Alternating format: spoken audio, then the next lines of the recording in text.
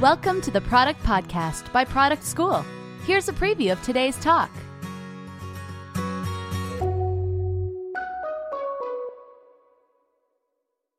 So human ingenuity literally, by definition, means human engineering. And for the near future, it's pretty obvious that it's probably the single most important piece of technology that we're all going to need. And I'm not talking about any engineers in the room. I'm talking about re-engineering humans and why it's so essential.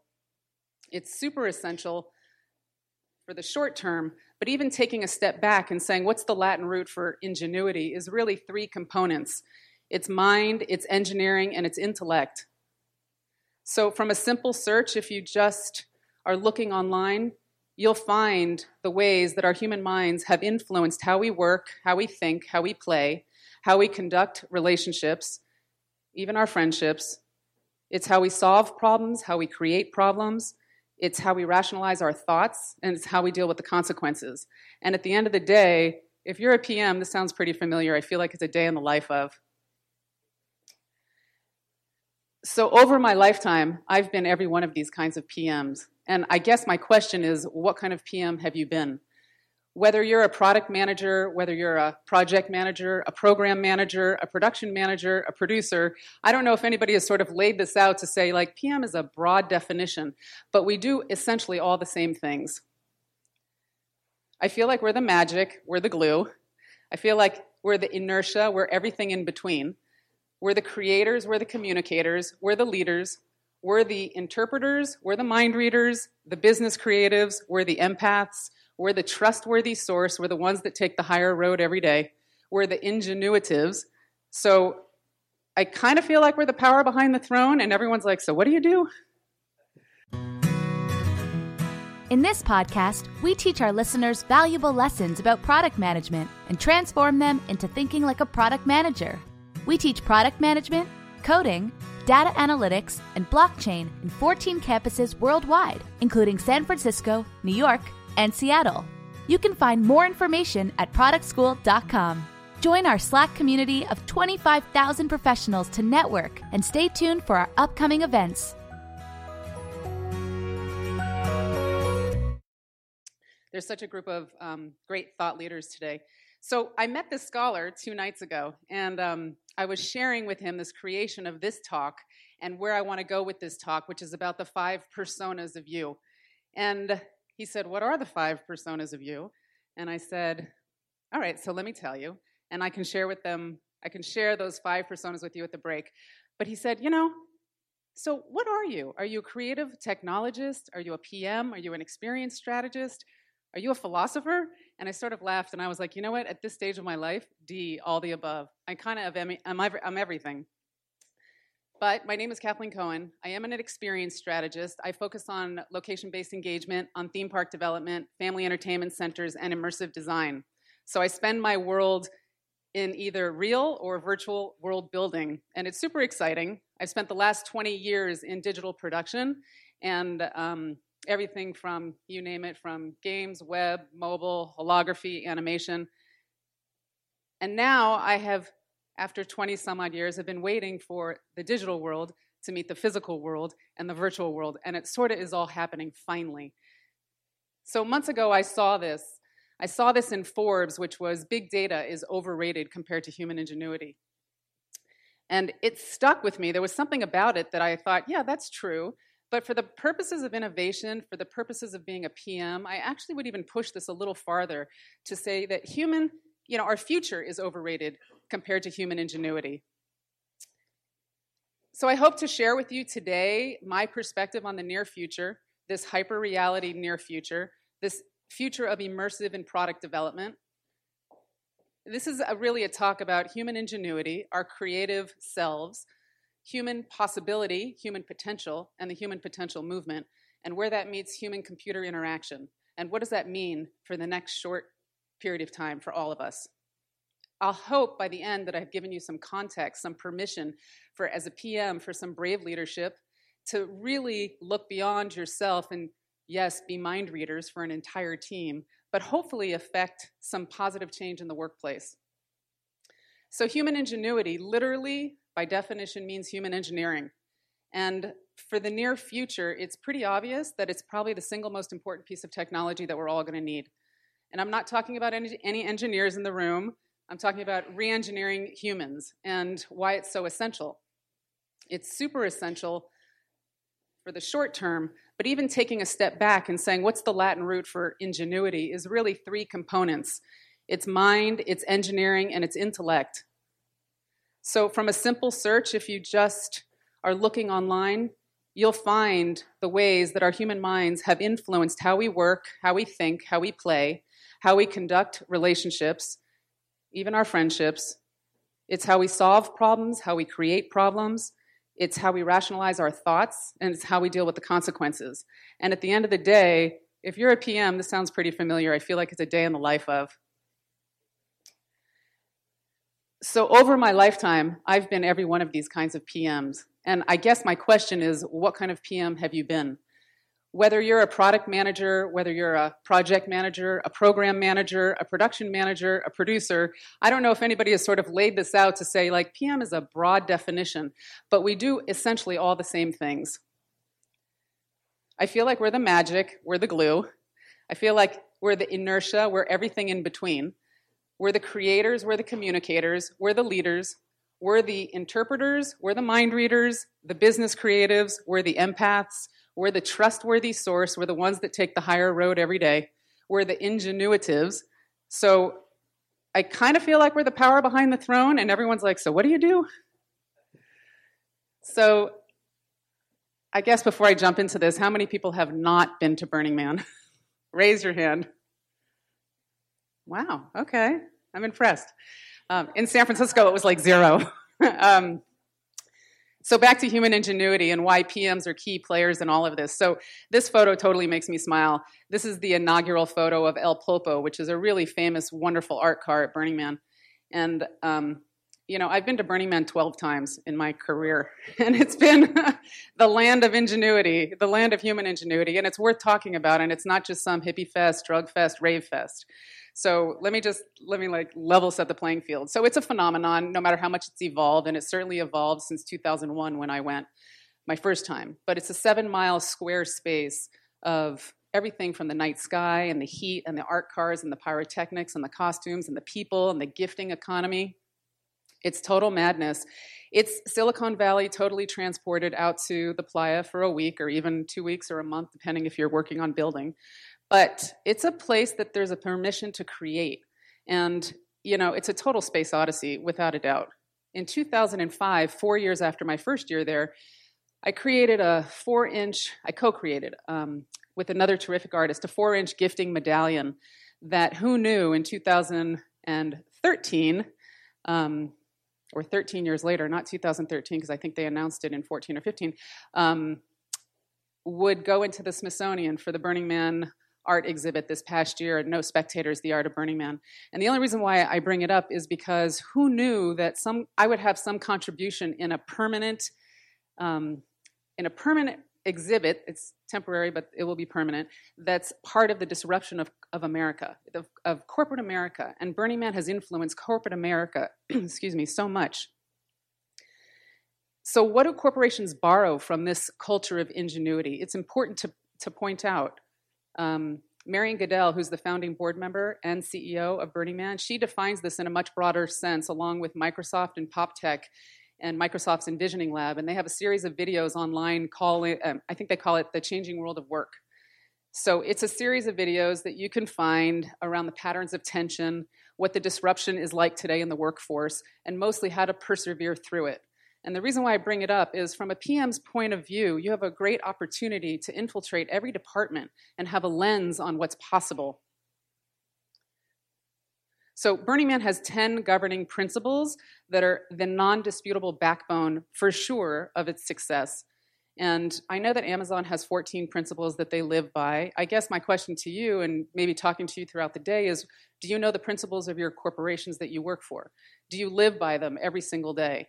And Larry Harvey, who was the founder of Burning Man, and may his soul rest in peace, he passed away a week after the opening of the Smithsonian exhibit, so that was a big shocker for a lot of people. But it took him 18 years from the first Burning Man to actually document the community ethos. So it took 18 years of trying to understand what Burning Man was about.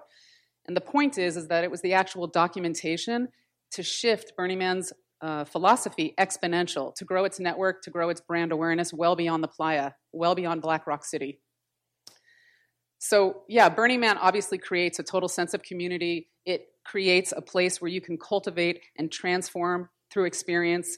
And what are the ways in which your corporations actually do the same? How do you get that spark of transformation? How do you actually do that internally as a PM, as a developer? So I love this slide. When you really look at this, there's one thing I'll point out, and it'll probably be very obvious to you, but the ultimate in what a transformative human experience can become maybe is something beyond just an art festival. So it's really beyond a local network. And this isn't even a sell for Burning Man, ironically, at all. I know it sounds like it, but it's really looking at what I've looked at for so many years at Burning Man and saying, how has this now infiltrated itself into corporate? And it has. So Burning Man's shifted consciousness. It's affected change beyond this art festival. So how do they do it? How do they get into agreement internally and externally? So can you see the one thing on here that's just a shocker? You can call it out. Yeah. 80,000 people over 8 days, even 2 months that are there, and there are 0 trash cans. You can't even go to like a concert and walk out with overflowing trash cans. So how is that possible? That's insane accountability and sustainability. But how do they get into alignment? So ultimately, this is the question. How do you get a global network of executives, of biz dev, of engineers, of UX architects, you name it, designers, marketing, legal, content creators, everybody that you interface with, HR, testers, every single day? How do you get them in all kinds of alignment when everybody has such a different way of thinking? I mean, half the time I used to laugh talking to engineers like, are we just never going to speak the same language ever? So you do it through happiness. You do it through joy. You do it through being human first. And who knew that I was going to be the humanist in all these years of product development? But you do it through playfulness, and you do it through the permission of giving people a chance to be human, and it shouldn't be that hard. So if Burning Man wasn't enough about human ingenuity, I want to talk a little bit about human potential and the human potential movement. Just by a show of hands, do people know what this location is? I'm sure you were. We definitely have to talk. So we've touched on the human ingenuity and the joy and how teams can really tap into it. But you can't talk about any of that until you talk about the human potential movement, which started in the 60s here in San Francisco, Northern California. And the reason being is that our future and our future products and services are definitely going to rely heavy on human potential and what's possible, especially if we talk about AI, artificial superintelligence, and I'll get to more of that later. But here's a human potential question for you. How do we challenge our own belief system how do we challenge our own belief system to get what we say we want? How do we challenge our own belief system to get what we say we want? Just with that alone, how would that affect you in the workplace? I guess the bigger question is, what will our belief systems even be in the next near future? Is some digital human representing me in the immersive world going to speak for me and know my belief system? That's a pretty scary thought. I actually just got goosebumps from it because I'm like, Jesus, we got to plan for this. And I don't mean to be, a doomsdayer, but this is very short term and an exponential shift that we're heading into. So this is Esalen, and Esalen is in Big Sur. And they finally built the bridge after last year's rainstorms that washed the bridge out.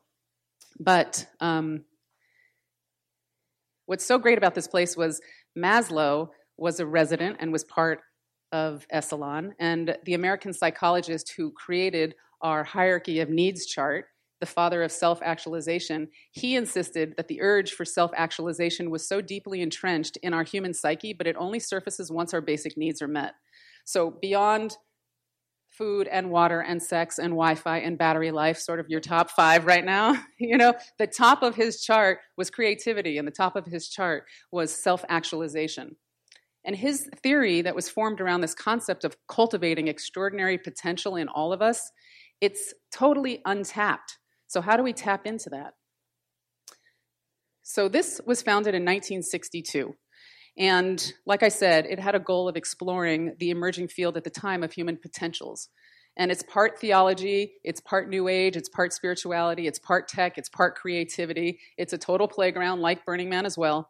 But it's a really great retreat center and a conscious shifting institute. And it sounds like I'm selling Esalen now too, and I'm not. All I'm saying is that if you let the sweater unravel for one moment in a safe place that's challenging new ideals, you'll be able to affect some positive change. And this history that comes out of here, besides Maslow, was Alan Watts, was Henry Miller, was Aldous Huxley. Joan Baez was a resident. Hunter S. Thompson managed the property. Buckminster Fuller, Ray Bradbury. So if you go down the list of the folks that have come through this Conscious Shifting Institute, these are the people that have inspired us. So how are we going to inspire this next generation? There's so many writers and philosophers and so many creators of our social context that came out of Esalen. And I guess this influenced my life when I was 14. Yeah, that was nuts at 14. Anyway, so who are the people today that are influencing your future? They're going to be the ones to continue to shape all of our futures. So are we going to leave it up to data? Are we going to leave it up to AI? Are we actually going to have a say in how we tell our near future? So along with this human potential comes human transformation. And like I asked, who are these people that are leading us? What does our near future look like and who's responsible? I grew up here, so obviously we're shaped by Hollywood and Hollywood stories. And soon enough, everything is going to be gamified and themed. And when I say everything, I am saying your school, your hospital, your office, everything in between is going to be gamified and themed, from a physical space to how we play in an immersive world. So is it Peter Diamandis? Is it Ray Kurzweil? Is it Jeff Bezos? Is it Jack Ma from Alibaba? Is it us as parents? Who are these people that are going to shape this future? And do we have a responsibility? Because I want to know who's going to storytell this future for me. Maybe it's Carlos. Where are you, Carlos? Maybe it's you with Product School. And it'll be all of us listening, watching online that are going to shape this near future. So we talked about human ingenuity and human potential and human transformation, but you can't talk about any of this without human-computer interaction. So HCI, or what I like to call sort of this integrated reality, nowadays we as humans can interact with computers with all of our 5 senses. And that quantified self of us soon will give us so much data that we'll be able to personalize and productize our human experience. It's at this point that I probably would talk about the 5 personas of you, but I'm not going to for time purposes. So yeah, the interface between humans and computers it's transformable. It's transformative. But it's on twofold. On the machine side, whether it's computer interfaces, whether it's operating systems or programming languages, whether it's neural networks, whether it's machine learning and AI, whether it's voice interface technology, whether it's, you name it, smart environments, the same can be said on the human side. So what's transforming our communication theories, our graphic design and linguistics and social sciences? What's changing our cognitive psychology, our social psychology, and even more factors like UX and UI? The point is that man and the machine is merging exponentially in front of our face. Exoskeletons for the disability community are actually pretty sexy. And if you ask me, cyborgism is going to be driven by the disability community, because if somebody had said, I want the opportunity to be a superhero and now is the time, sign me up. And these design constraints that are sitting in the disability community that everybody thinks is like a 4-letter word is a perfect gift handed to us on a plate to help solve for all humanity. So how do we even innovate from a place that we haven't fully trusted, we haven't even adopted, we maybe don't even believe in it yet? Ready Player One is already 7 months old, or maybe it's only 7 months old. And the fact is that, yes, Hollywood still is pushing Hollywood is still pushing the story and the storytelling dials for all of us. So why does it have to be so dark and dystopian? I mean, I personally didn't necessarily sign up for dark and dystopian. So as far as today, what can we do to help positively transform our near human experience, our near future, knowing that AI soon might just infiltrate our everyday lives? There's a great talk tomorrow night. I know, Chris, you're going to AILA with Todd Terrazas. I don't know if you're familiar with AILA, but he's doing a great panel discussion, I think, on AI in society and talking about bias and ethics and privacy and exploring what a fair, accountable, and transparent AI system looks like. So take a breather. I created this timeline, and there's a lot to it. But I want to walk you through this because I think it gives some context. So in order to talk about today, I want to visit a little bit about yesterday and to give some context on the evolution of traditional engagement and experience and immersive design. Let's start on the left, on the orange box, sort of the beginning of time all the way to the 1950s. We have passive entertainment. So that's Scrabble, Scrabble board games, the opening of Disneyland. This was the core definition of storytelling at its best, human to human. Traditional experience design, face to face. In the yellow box, this is sort of welcoming computer gaming. This is computers, computer interaction, computer gaming, the introduction of user interface experience design, HCI. This is Pong and Pac-Man, and these were the days of my first Sony Walkman. I was totally rocking out to the Stones. And this is where digital immigrants began, and I actually sit in the digital immigrant camp. In the next box, moving over, the white box is really sort of starting in the mid-90s to today, and this is the beginning of what I call the 3 I's era. This is the interactive era, the integrated media era, and the immersive era. This is also where digital natives drop in. So if you were born anytime after 1980, although I think it's more like 83, 84, you're a digital native. But beginning with the white box, from 95 to 2005, every studio in Hollywood opened up their interactive division. I was at DreamWorks at the time, in DreamWorks Interactive, and we were most noted for being the first Medal of Honor PSX game. So I didn't know back then, being one of the few girls working on, Medal of Honor, what that would become 20 plus years later as a AAA title. But there was no Unreal at the time. We were building engines every game we had a chance to. And there was no out-of-the-box solutions. And right now with AR and VR, I'm seeing a lot of the similar challenges just recycle themselves. And I'm like, we're still doing this? I thought we solved this. Right after the white box, we hit the recession. So the US began to go through one of the worst recessions in history. But the good news for PMs was that this is the first time that user experience, UI and UX, all part of HCI, were silently becoming, I don't want to say the big shits, but they were silently getting a name for themselves, in the industry. It was no longer that UI and UX was baked at the end of QA and test, which was formally what was happening at the time. After the recession, we move into the darker or the lighter blue box. And what happened after the recession? Apps are what happened. Social media is what happened. Integrated media happened. Where currently many dev teams are still operating from. And the uses of all of this integration and this integrated media include gamification, social, data viz, 1.0 to 3.0, projection mapping, geotagging, responsive. You could go on about what was happening during that area and what continues to happen now. But we're sitting in the red dot. We're sitting between integrated media and immersive media right now. So we're moving into this third eye. And I think you can see on the bottom right corner, we'll get to it, it says digital imaginatives. It's actually super cool, but we'll talk about that. But here's the whole point, immersive media. We're moving into immersive media. Like, what the F? I assume everybody here knows the definition of all of this, but I'm going to tell you anyway. Augmented reality, virtual reality, mixed reality, extended reality, and real reality, just in case you didn't know. And so we're in the developer years only of all of this. It's totally overwhelming. So to even overwhelm you some more, this is a great slide from a guy named Avi Burrell. He's a UX strategist from Microsoft in Israel. And I pinged him because I saw this, and I was like, Avi, can I use this slide? I think it's great, and it gives a great definition for folks. So in the left box in virtual reality, artificially replacing all aspects of real reality, you're fully covered. In augmented reality, it's placing images over your existing reality, so you're not fully covered. You can see the real world. And of course, mixed reality, your objects in your environment that you're in that's very real appear real, but they're augmented or mixed reality. And of course, XR is everything and above. So it's a simple definition to wrap your head around what feels so out there. So back to the slide. So we had a timeline prior of the past, and now I'm going to talk a little bit about the future because this is the fun stuff. So again, red dot, we're sitting between integrated media and immersive media, and we're just crossing over to mass adoption, maybe 2021 being the tipping point for immersive platforms, and that's still negotiable, 3 years away, it might even be longer. And this is where we come up with digital imaginatives. I was just up at OC5, at Oculus Connect 5. Was anybody there, by the way? It was great.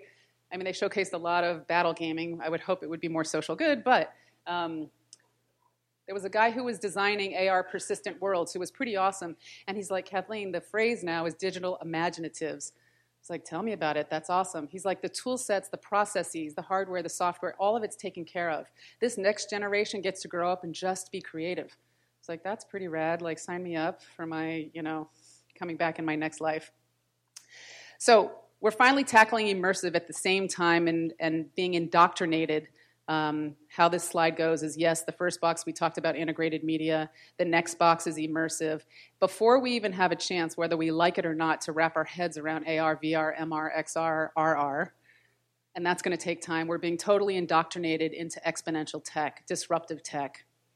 So human-centered AI and machine learning, spatial computing, persistent worlds, robotics, blockchain, crypto, 3D printing, voice assist, again, driverless cars, multi-user, mixed reality, embodied communications, meaning whatever I do right now, my digital twin is doing also at the same time, intelligent companions. So we're in the beginning about what this looks like, creating human interest stories. And I have to say that I said AI 100 times, it's going to dwarf the last 25 years of digital production.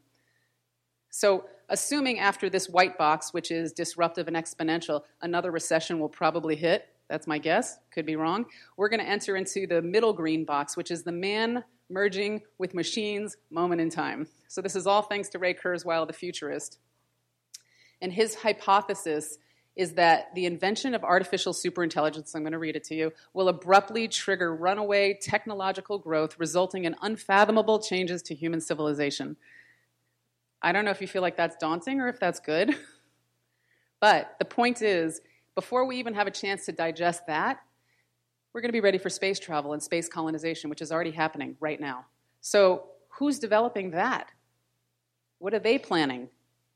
If you check out Made in Space as a company, they're doing some really great stuff. They're actually, I guess they recognize that the compound bond in 0G is stronger than any bond that you could get in this terra firma plant, planted here on Earth.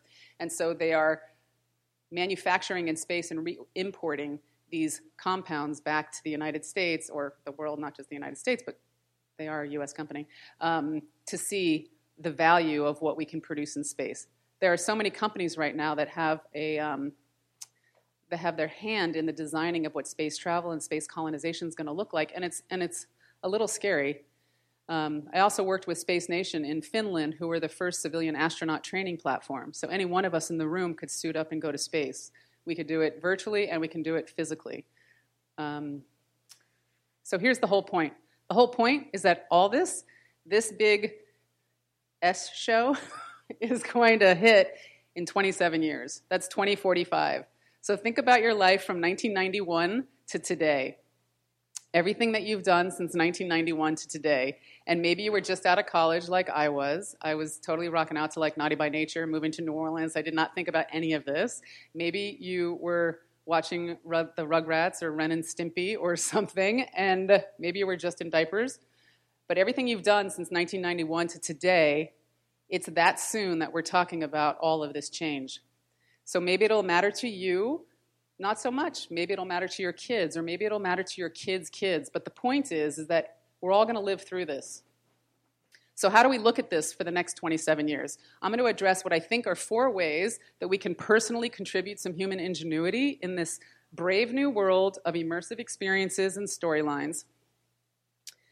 And hopefully we can conclude with feeling a bit elevated about what we're doing here. So first, from the storytelling and narrative aspect, we have a lot of work to do still to understand storytelling and immersive engagement. And these narratives are both for content development as well as for future narratives, even in our office space. About 5 or 6 months ago, I was in Estonia, and I met a futures designer. And some folks in the room might know her. Her name is Monica Bielskite. She goes around the world and she designs futures. And she's pretty rad in 100 ways. But she put this list together, and it's a little changed, but she put this list together around future storytelling narratives that are so important that we need to wrap our head around. And why sci-fi dystopian futures were dark, and they lacked this vision about happiness and joyfulness and uplifting palettes and these inclusive narratives. We control all of this.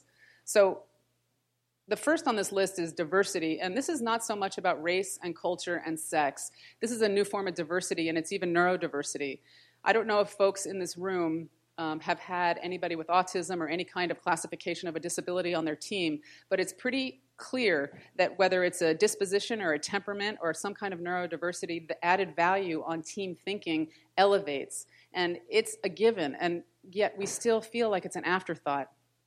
Another future and imperative storytelling narrative is the empowered youth and street culture, and I don't mean kids that are in reaction to gun control. I mean taking a serious look and listening, and I know folks have spoken about it today, is doing a better job in surveying rather than having a bias. The definition of gender, gender-neutral non-binary is such a phrase that at least, my nieces and nephews and friends' kids have used, and it's no joke. At OC5, when you checked in, you immediately got a badge of how you want to be identified, and there were more theys and thems in the room, and it wasn't just for, shock jock value than there were he's and she's. So when we really switch and understand that this is a new narrative, we can't come from some old bias. Rethinking the human body, man and machine, like we were talking about, the evolution of economics, of course, the free marketplace of decentralized registers, space travel and space colonization, and how do we want to feel when we actually are able to do that. We haven't even solved our problems here, and we're going to go solve them in space. I laugh about that all the time. And the environmental awareness, biomimicry as far as taking from nature and learning from it versus IoT, how are we going to feel when we walk into a room and the room already knows we're there? Are we even designing for that? So the second way I feel like we can attain some ingenuity is from a product dev aspect. And there are 3 tenets and principles that I subscribe to in product development, and they're technology, data, and experience. And you can focus on all 3 of these tenets, but if you don't have a purpose as to why you're doing this, then you're not elevating yourself, the team self, you're not elevating the product, you're certainly not bringing any joy. And too often we're leading with the tool versus we're leading with the purpose. And it's like Simon Sinek's TED Talk on the why. But you have my permission to ask your boss, frankly, what's the purpose? They can call me, of your dev cycle or what you're doing. And if you are the boss, I'm totally holding you accountable for some answers. The next way is from a business and marketing aspect. So there's an industry enterprise, and we all know this, that's already adopting immersive and disruptive tech. And whether it's education or automotive or logistics or the private sector or consumer entertainment, utilities, they're all adopting this next platform of computing. There are so many teams right now that are already playing with WebGL and WebXR standards and who are already contributing to immersive web working groups. If anybody listened to the LeapCon conference from Magic Leap, there was a lot of talk about this. So it's not just entertainment where AR, VR, MR, XR are being used. So when you're looking at your product end-to-end life cycle and its use cases, beginning with prototype design and ending with some kind of virtual development or demonstration or workflow guidance, the value proposition is really clear right now. The ROI is a different story. But whether it's product visualization, whether it's interaction, whether it's real-time collaboration, whether it's an individual user workflow, everybody wants some kind of engagement in their product, and AR, VR, MR, XR, just going to say XR, gives us that.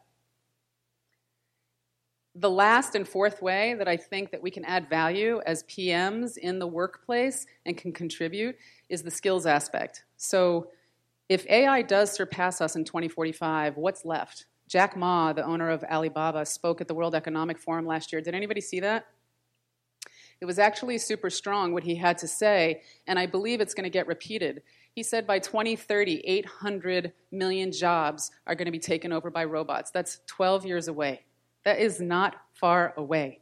And we can't keep teaching computer science thinking that we're going to make some changes. We need to actually focus on the soft skills. So his left side column is what he was referring to. He was referring to values, belief systems, teaching teamwork, care for others, everything that was so soft for so long. My list is on the right.